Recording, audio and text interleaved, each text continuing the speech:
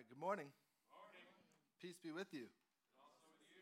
So I know we don't really do that here very much. I know Taylor doesn't say that often.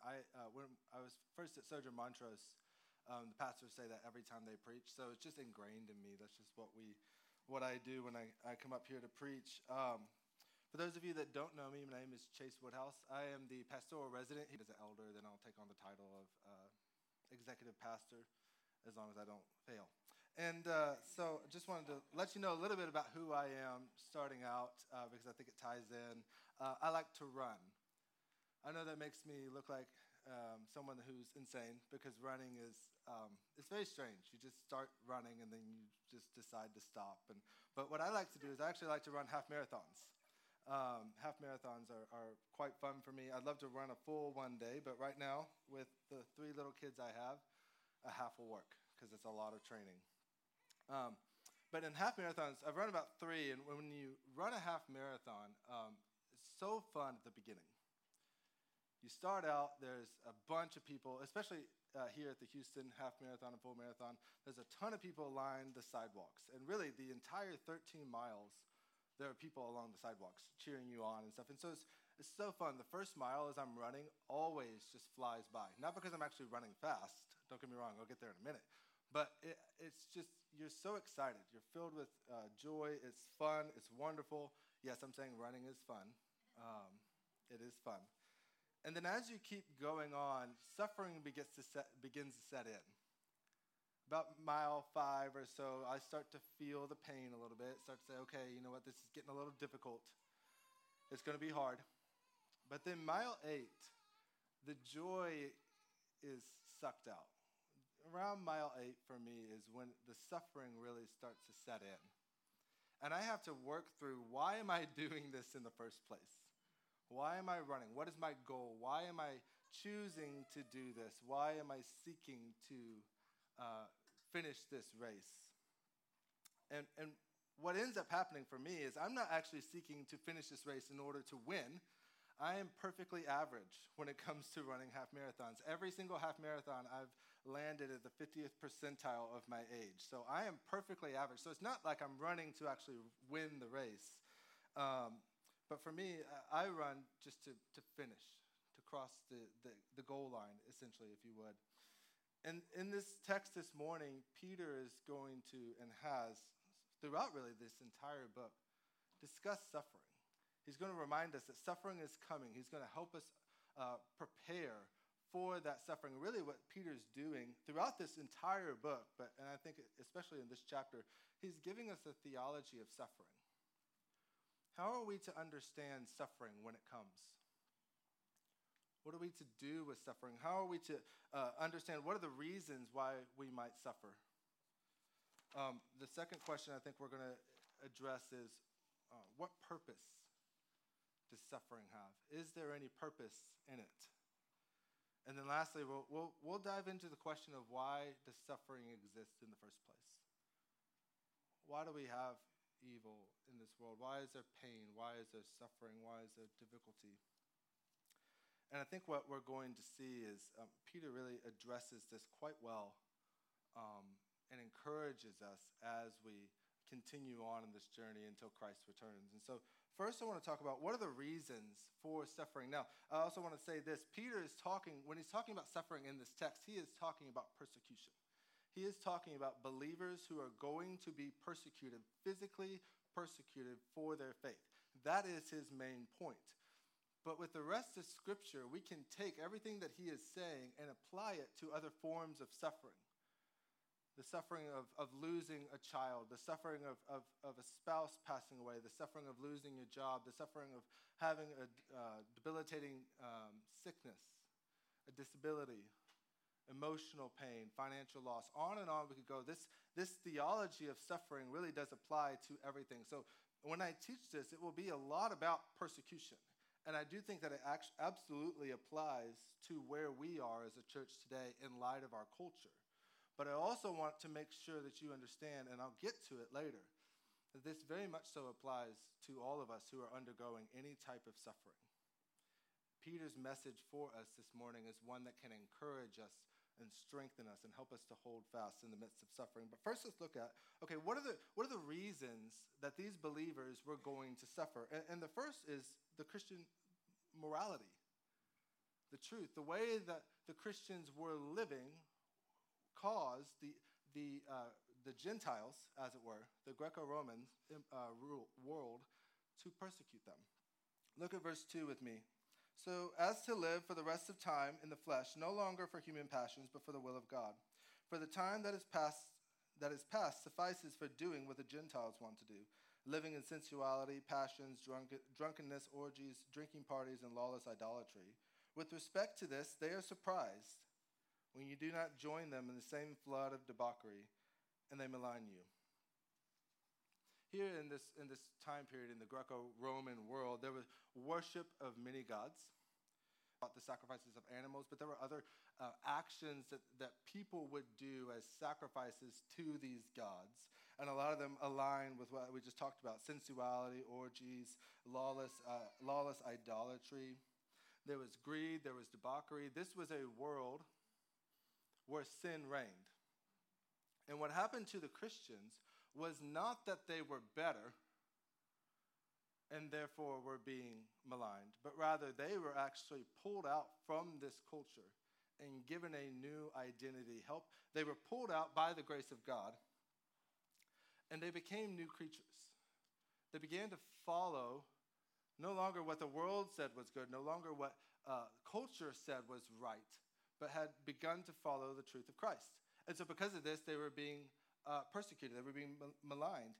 And in verse 4, it's really, I love the word that Peter uses here when he says, with respect to this, they are surprised. What does surprised mean? In the Greek, it actually is connected to the word xenos. So really what Peter's trying to say is they're surprised at these new aliens, these new creatures. This new person has come about. And they're surprised that they are no longer doing what they used to do, but are now living in a new way. And so because they are going against what the culture said was good, there was persecution. What the culture said was right. And why would they persecute them in the first place? They were persecuting the Christians because they viewed their lives and their morality as a threat to what was right in the culture, what would best serve the known world at that time. The Christian's morality, the Christian's truth, the Christian's way of life was seen as a threat. And so they were persecuted. But it's not just this reason that Peter says that they're being persecuted. Go with me to verse 13 through 16. But rejoice insofar as you share in Christ's sufferings, that you may also rejoice and be glad when his glory is revealed. If you are insulted for the name of Christ, you are blessed, because the Spirit of glory and of God rests upon you. And then skip down to verse 16. Yet if anyone suffers as a Christian, let him not be ashamed, but let him glorify God in that name. So the second reason that the Christians were suffering is because they claimed Christ. Now, to you and me, okay, yeah, that makes sense. But in this pagan Greco-Roman world, there was a worship of many gods.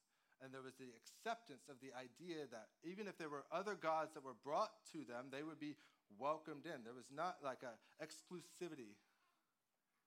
All sorts of gods were welcome. All sorts of gods were worshiped. And really, if someone claimed to have the one true God and worship him, and to abandon everyone else and began to spread that idea, the Greco-Roman world would have been afraid of incurring the wrath of their many gods.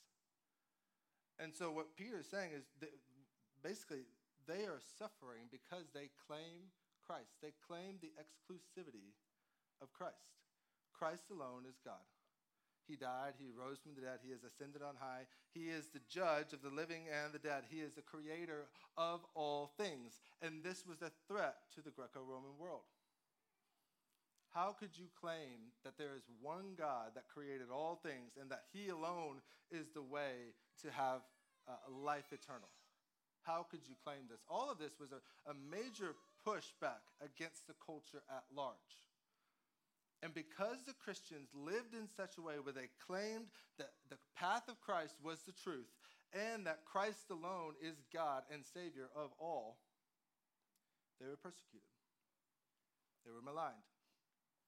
They were eventually killed. And I think if you are listening to this with ears that are attentive, you can see how this connects to our culture. For the past, I don't know, however many years, 200-something years, America has been a place where I feel like we've been running a half marathon and we've been through the first 7 miles. We've been enjoying life here. We've had freedom of religion. There's been a general acceptance of Christian morality. There's been a general acceptance of the idea that Jesus is God and that it's him alone that saves. There's been a general acceptance. We've been enjoying the first 7 miles, and now we're hitting mile 8. We're hitting the part where the rubber meets the road, where we're going to begin to potentially suffer. Why? Because we say that there is a truth, there is a morality, there is a standard of right and wrong that goes outside of our feelings, and that pushes back against the culture.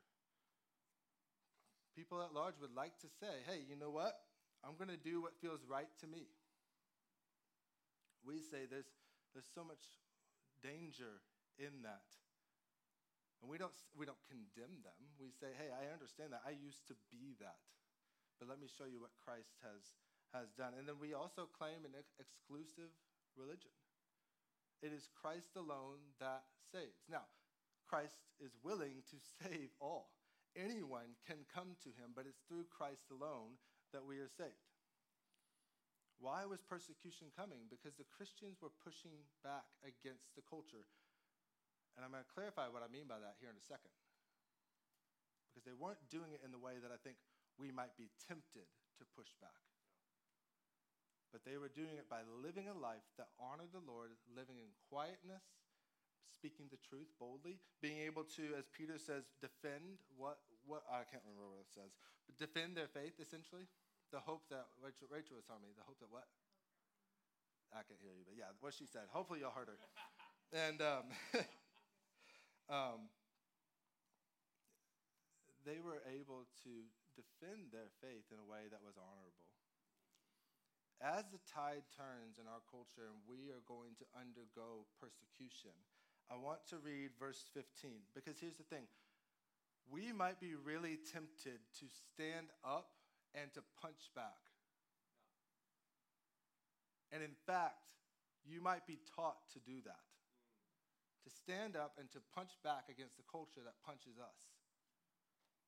But verse 15 is a warning. But let none of you suffer as a murderer or a thief or an evildoer or as a meddler.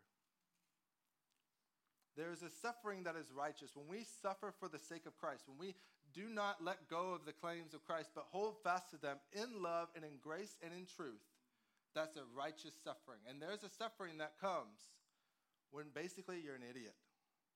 And you act horrible towards people, and you treat them as less than you. And that suffering is just.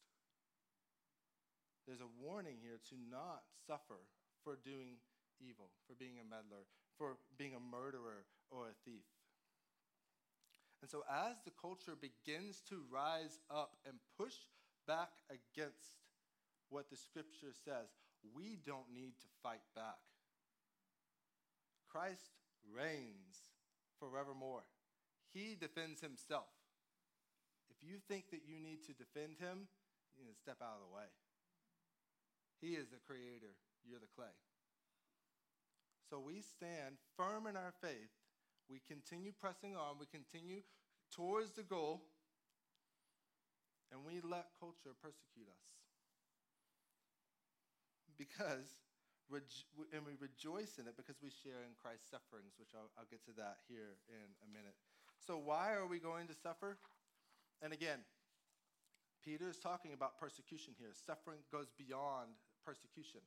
But here in this text, he's talking about we're going to suffer because we follow the ways of Christ and we hold fast to Christ. But the next question is, well, what does suffering even do? What's the purpose of suffering? Is suffering meaningless? Does it do anything for us, or is it just pain upon pain? And I think Peter's going to answer that here for us, though in ways that are a bit confusing, to say the least. Taylor talked about verse 6. I did study verse 6. I'm able to teach on verse 6. It wasn't really part of what I was going to talk about, so I will try to tie it in here if I remember. If I don't, come up and ask me. I'm happy to talk about verse 6. But I want to talk about verse 1 first. What does suffering do within us? Since, therefore, Christ suffered in the flesh, arm yourselves with the same way of thinking, for whoever has suffered in the flesh has ceased from sin. Okay. Does this mean that when we suffer, we're going to be perfect after that? The rest of the scriptures would tell us, no, absolutely not. I have suffered. I've not suffered persecution. I have suffered, and my family can absolutely tell you that I am a sinner, that I have not ceased from sin in any shape or form. So what does Peter mean when he says that when we suffer in the flesh, we have also ceased from sin? We'll look to verse 2. He explains it. So as to live for the rest of the time in the flesh, no longer for human passions, but for the will of God. Suffering essentially, as I've studied this text, what I found is that suffering essentially proves that you are in Christ, that you have died to the flesh. You have ceased from sin. You have died to living in a certain way and have instead, you've been buried with Christ and raised to walk with him in newness of life. Karen Jobes, the commentator that Taylor and I use all the time for this book, says this: to those who suffer unjustly because of their faith in Christ, those who suffer unjustly because of their faith in Christ have demonstrated that they are willing to be through with or done with sin by choosing obedience, even if it means suffering. Suffering proves that we have truly suffering for Christ. Suffering in Christ proves that we have let go of our past, or of our sinful life, and have clung to Christ. Clung, is that a word? Cling? Clung? What's the word? All right. We have let go of who we once were, and we have clung to Christ. Tom Schreiner in the ESV Study Bible, if you happen to have it, it's right there at the bottom. He says this: when believers are willing to suffer, the nerve center of sin is severed from their lives. When we are willing to suffer, there's a real letting go of this past life and of who we once were, and it kills it, and it causes us to push more towards Christ. So what does suffering produce in us? It produces, it's a proof that we are in him, and it helps us let go all the more of this sinful past life that we once lived. But Peter's going to kind of elaborate on that point at the end of the chapter. Man, this is a whole chapter, so we're jumping back and forth. He says this: yet if anyone, this is verse 16, yet if anyone suffers as a Christian, let him not be ashamed, but let him glorify God in that name. For it is time for judgment to begin at the household of God. And if it begins with us, what will be the outcome for those who do not obey the gospel of God? And I'll read verse 18 because it's really good. And if the righteous are scarcely saved, what will become of the ungodly and the sinner? Now, Peter, when he says the judgment of God begins on the household of God, he does mean the judgment. The eschatological, the end of times judgment has begun. The Greek is very clear. He's saying judgment has begun, and it's begun on the household of God. Now, when you and I think of judgment, rightly so, because often in Scripture this is what it means. We think of the judgment day of God, where the condemnation from the Lord for our sins is given to us. The wrath of God is poured out. We understand that. But here in this, Peter's not talking about that. Because one, it goes against the rest of Scripture. Those who are in Christ do not experience condemnation for their sin. But really, what Peter means is this. The Greek word here is, I can't say it, tokrima. And it can also refer to the action of a judge with no assumed penalty or punishment in view. So really what he's saying is the household of God is experiencing the judgment of God, not as a sense of they are condemned, but rather think of the sheep and the goats, as Jesus talks about. I believe it's in Matthew 25. There's a separation happening. The true sheep are being separated from the goats. Those who are in Christ, who have been saved by grace alone, through faith alone, are beginning to be separated from the goats, suffering suffering really is a judgment that begins to help us see who really is in Christ and who is not. But Peter is also tying us back to a prophecy in Malachi. Malachi chapter 3. I want to read it to you. We're actually going to teach on this for Advent. So it's a little bit of a spoiler alert. By the way, Merry Christmas. I finally get to say it. I love saying Merry Christmas. I'm a big Christmas person, so I finally get to say it. All right. But who can endure the day of his coming, him being the Messiah? And who can stand when he appears? For he is like a refiner's fire and like a fuller's soap. He will sit as a refiner and a purifier of silver, and he will purify the sons of Levi and refine them like gold and silver, and they will bring offerings in righteousness to the Lord. Then the offering of Judah and Jerusalem will be pleasing to the Lord as in the days of old and in former years. Essentially, what Peter's tying this back to is there's the household of God begins to experience this judgment. And what is this judgment? It's a refiner's fire. The judgment in the household of God doesn't lead us to condemnation, though it should.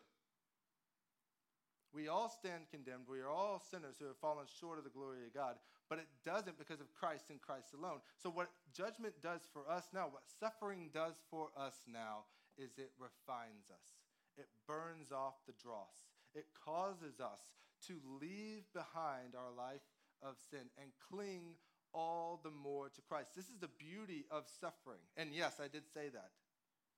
The beauty of suffering is that it is not meaningless. It produces in us a pushing away from sin, a running away from our past, and it gives us more and more of Christ. As we endure well, as we endure in Christ, we can fall more and more in love with him. We can leave behind the sin that so easily entangles and enslaves, all because of this suffering that produces in us, through the power of the Holy Spirit, a love of Christ. Suffering is not meaningless. Suffering produces holiness in us if we endure by the power of the Spirit. And this is not a work of what we do. All we do is hold fast to Christ and cling to him, and it's through his Spirit that we become more and more like him. So suffering is not meaningless. Suffering proves that we are in Christ, which is a great assurance, especially on our deathbed. And suffering sanctifies us. But then we have to ask the question, why is there evil and suffering in this world in the first place? Why did God allow brokenness? Now, part of the answer is we were not created sinful. We were not created rebellious, but we fell. And when we fell, the cosmos fractured. Everything fractured. Suffering and death entered into the world. That is clear. But the question still remains, well, why in the first place? Why allow that as a possibility? On and on and on we could go. And we could spend a whole sermon series on this because it's a great question. It's not a bad question to ask. But I can't answer it. I can't answer why, but I can show you who. Read verse 1. Since therefore Christ suffered in the flesh. Why is there suffering? I don't know. But Christ suffered. Do you understand what I'm saying? Christ descended. He could have stayed on his throne forevermore. He could have stayed there and watched us suffer. And in fact, most of our culture thinks that's what he does. But God did not do that. He did not just look down on us and say, well, you guys screwed up. Good luck. Figure it out. No, he condescended. He came down. He was born. And he wasn't born in luxury. He wasn't born as a king, as a conquering king, able to come and just wipe out those who are causing problems. No, he was born as a poor boy. His parents were incredibly poor. And then he had to flee to Egypt. He was a refugee. He lived in Egypt for a time until it was safe for him to come back. And then he was raised here on this earth as a carpenter. And then when he started his ministry, he was reviled. He was deemed a heretic. He was deemed a rebel. And then he suffered death, a humiliating, excruciating death. And the worst was that Christ suffered by taking your sin, those who are in Christ, and my sin, and bearing their weight. He made him who knew no sin to be sin on our behalf. Sorry, it's a deaf word. And on that cross, the wrath of God was poured out upon him. I don't know why there's suffering, but I know that God suffered. I know that God entered into the suffering and experienced more than, for those who are in Christ, he experienced more suffering than you and I ever will. He experienced hell. Those who are in Christ, those who have come to him and asked him to save, they will not experience hell. He did. I can't answer why, but I can boldly and clearly proclaim to you that Christ suffered. He is the true sympathetic high priest. He is the one who experienced to understand your suffering because he experienced it. And he experienced more. Dorothy Sayers said this: for whatever reason, God chose to make man as he is, limited and suffering and subject to sorrows and death. Side note, we do know God made us perfect. We were not fallen when he created us. I don't think that's what she's saying, but continue on. He had the honesty and the courage to take his own medicine. Whatever game he is playing with his creation, he has kept his own rules and played fair. He can exact nothing. This is on the front of your bulletin. He can exact nothing from man that he has not exacted from himself. He has himself gone through the whole human experience, from the trivial irritations of family life. You may have experienced that this week. And the cramping restrictions of hard work and lack of money, to the worst horrors of pain and humiliation, defeat, despair, and death. When he was a man, he played the man. He was born in poverty and died in disgrace and thought it well worthwhile. I don't know why we suffer. I don't know why suffering exists, but I know that God suffered. And he suffered to purchase you and I. That when you look upon Christ and you see that he died on the cross, and then 3 days later, he rose from the dead. He literally just said, you know what, I don't want to be dead anymore. And he came out and he is living forevermore. When you look upon Christ, death is no longer an enemy. He's bad, don't get me wrong. But when you and I die, death is an usher that brings us to the arms of Christ. Death has power, but now when we die, we get to go be with Christ. Suffering is no longer meaningless.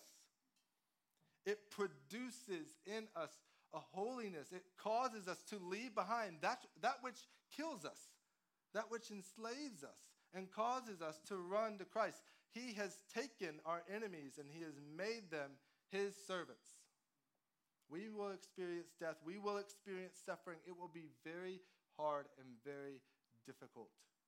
But Christ suffered so that you might be resurrected. You might live with him forevermore. We might be made more and more into his image, and to be image bearers that go out into this Galleria community and proclaim his goodness, that he has come and he has died and he has risen. Why do we suffer? Wish I could say. But Christ suffered. And I want to say this too. This is really, I think for me, this is very helpful. When I was first reminded that Christ suffered, even trying to understand the problem of evil and suffering, when I was first reminded that, hey, Christ entered the game, that was balm for my soul. But it's a great theology, but what else does Peter offer us as encouragement in this life as we will suffer? Look at verse 14. If you are insulted for the name of Christ, you are blessed because the Spirit of glory and of God rests upon you. You see, he's not just giving you a theology to understand suffering. There is a promise that when you suffer, the Spirit of God will come and rest upon you. That's messianic language. The Messiah was going to have the Spirit come and rest upon him. Now, what the Messiah has received is now ours for those who are in Christ. You receive the blessings of Jesus. And what does this mean practically when the Spirit comes to rest upon you? The best way I can explain it is to share my own story. I don't know how many of you know my deaf story. I am deaf. I'm legally deaf. I'm actually, if I take these off, I'm pretty much completely deaf.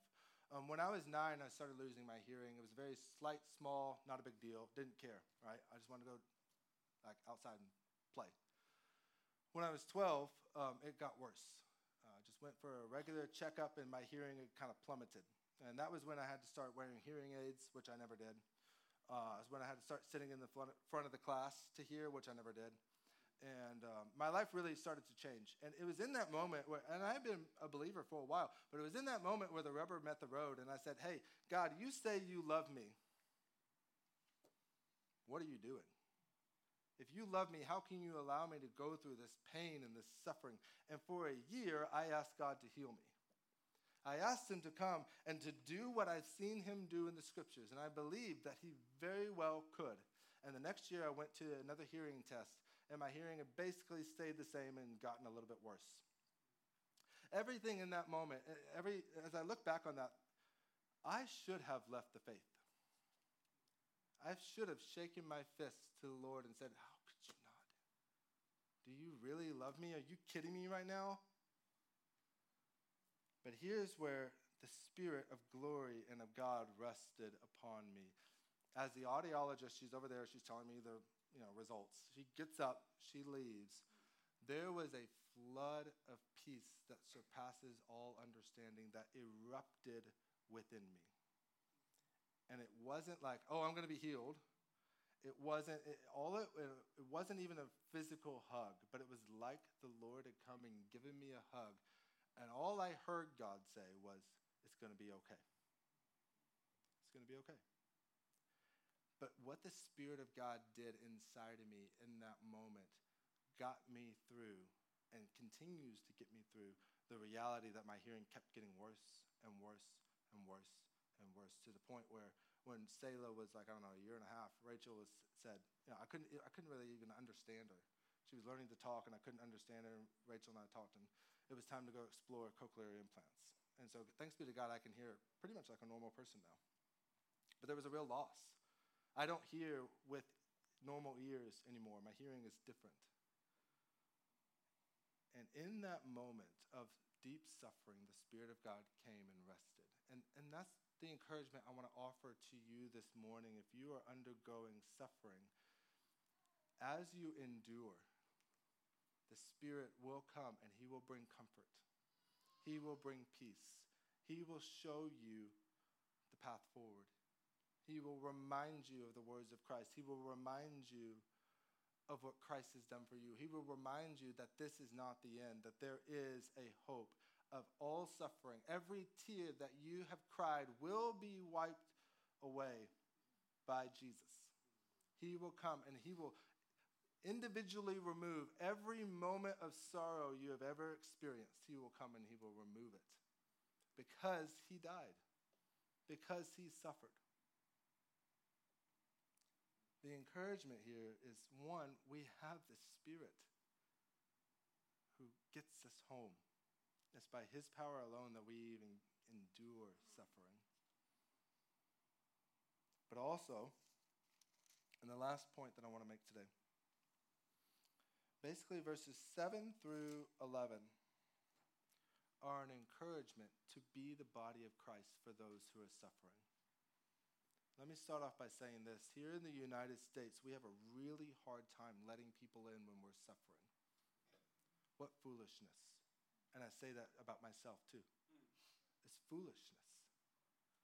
Because if we are the body of Christ, and if we live as Christ calls us to live, which we will live imperfectly, but as we grow into this, we need one another. Peter's making that very clear here. We need one another. Here's what he says. The end of all things is at hand. Jesus is coming back, essentially. Therefore, be self-controlled and sober-minded for the sake of your prayers. To me, that's a real summary of what I'm talking about.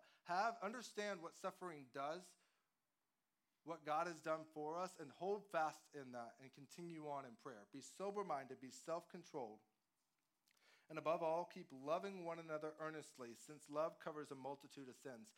I love that Peter added that last part at the end there, because he might challenge us to love one another, but he's also letting us know that when we love, there's going to be people that sin against you, and you're going to have to love them anyways. You're going to have to seek reconciliation, all that. I understand all that, but love covers a multitude of sins. He's calling us to love even when it hurts. To be hospitable with one another without grumbling. Hospitality is costly. To be truly hospitable to someone who is suffering is incredibly costly. So we do it without grumbling. And as each has received a gift, use it to serve one another as good stewards of God's very grace.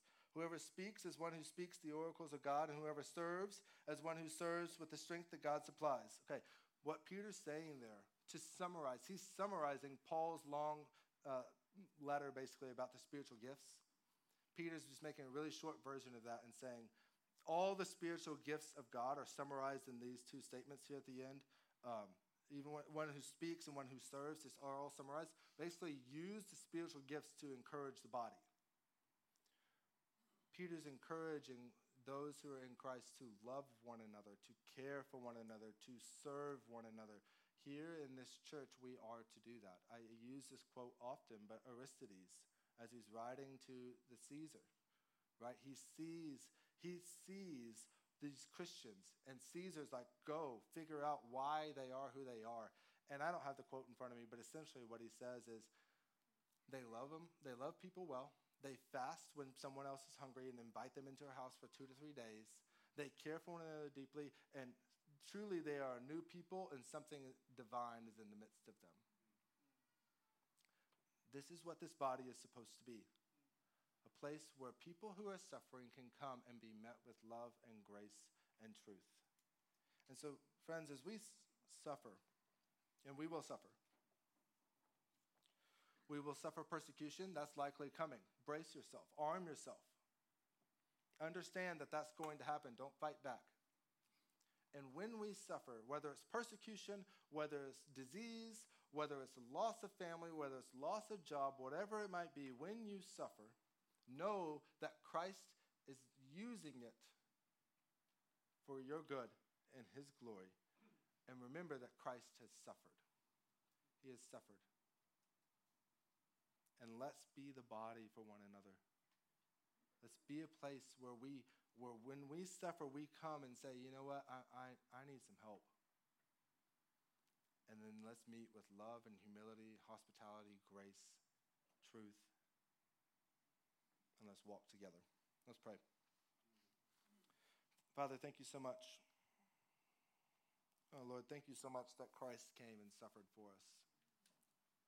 Lord, that you didn't just sit on your throne and laugh at us or scoff at us or just leave us on our own. Lord, that's what so many people believe about you, that you have just left us on our own. But Lord, Advent proves that that is absolutely incorrect. You came down, and you didn't come down to conquer. You came to suffer. And through your suffering, you conquered.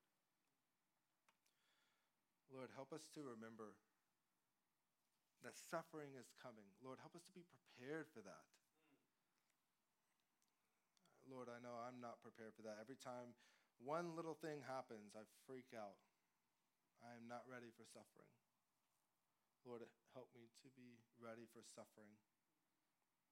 Lord, help me to remember that you are making us into a greater image of your Son and causing us to fall more and more in love with him. Father, I pray that when we suffer, that we would find a home here.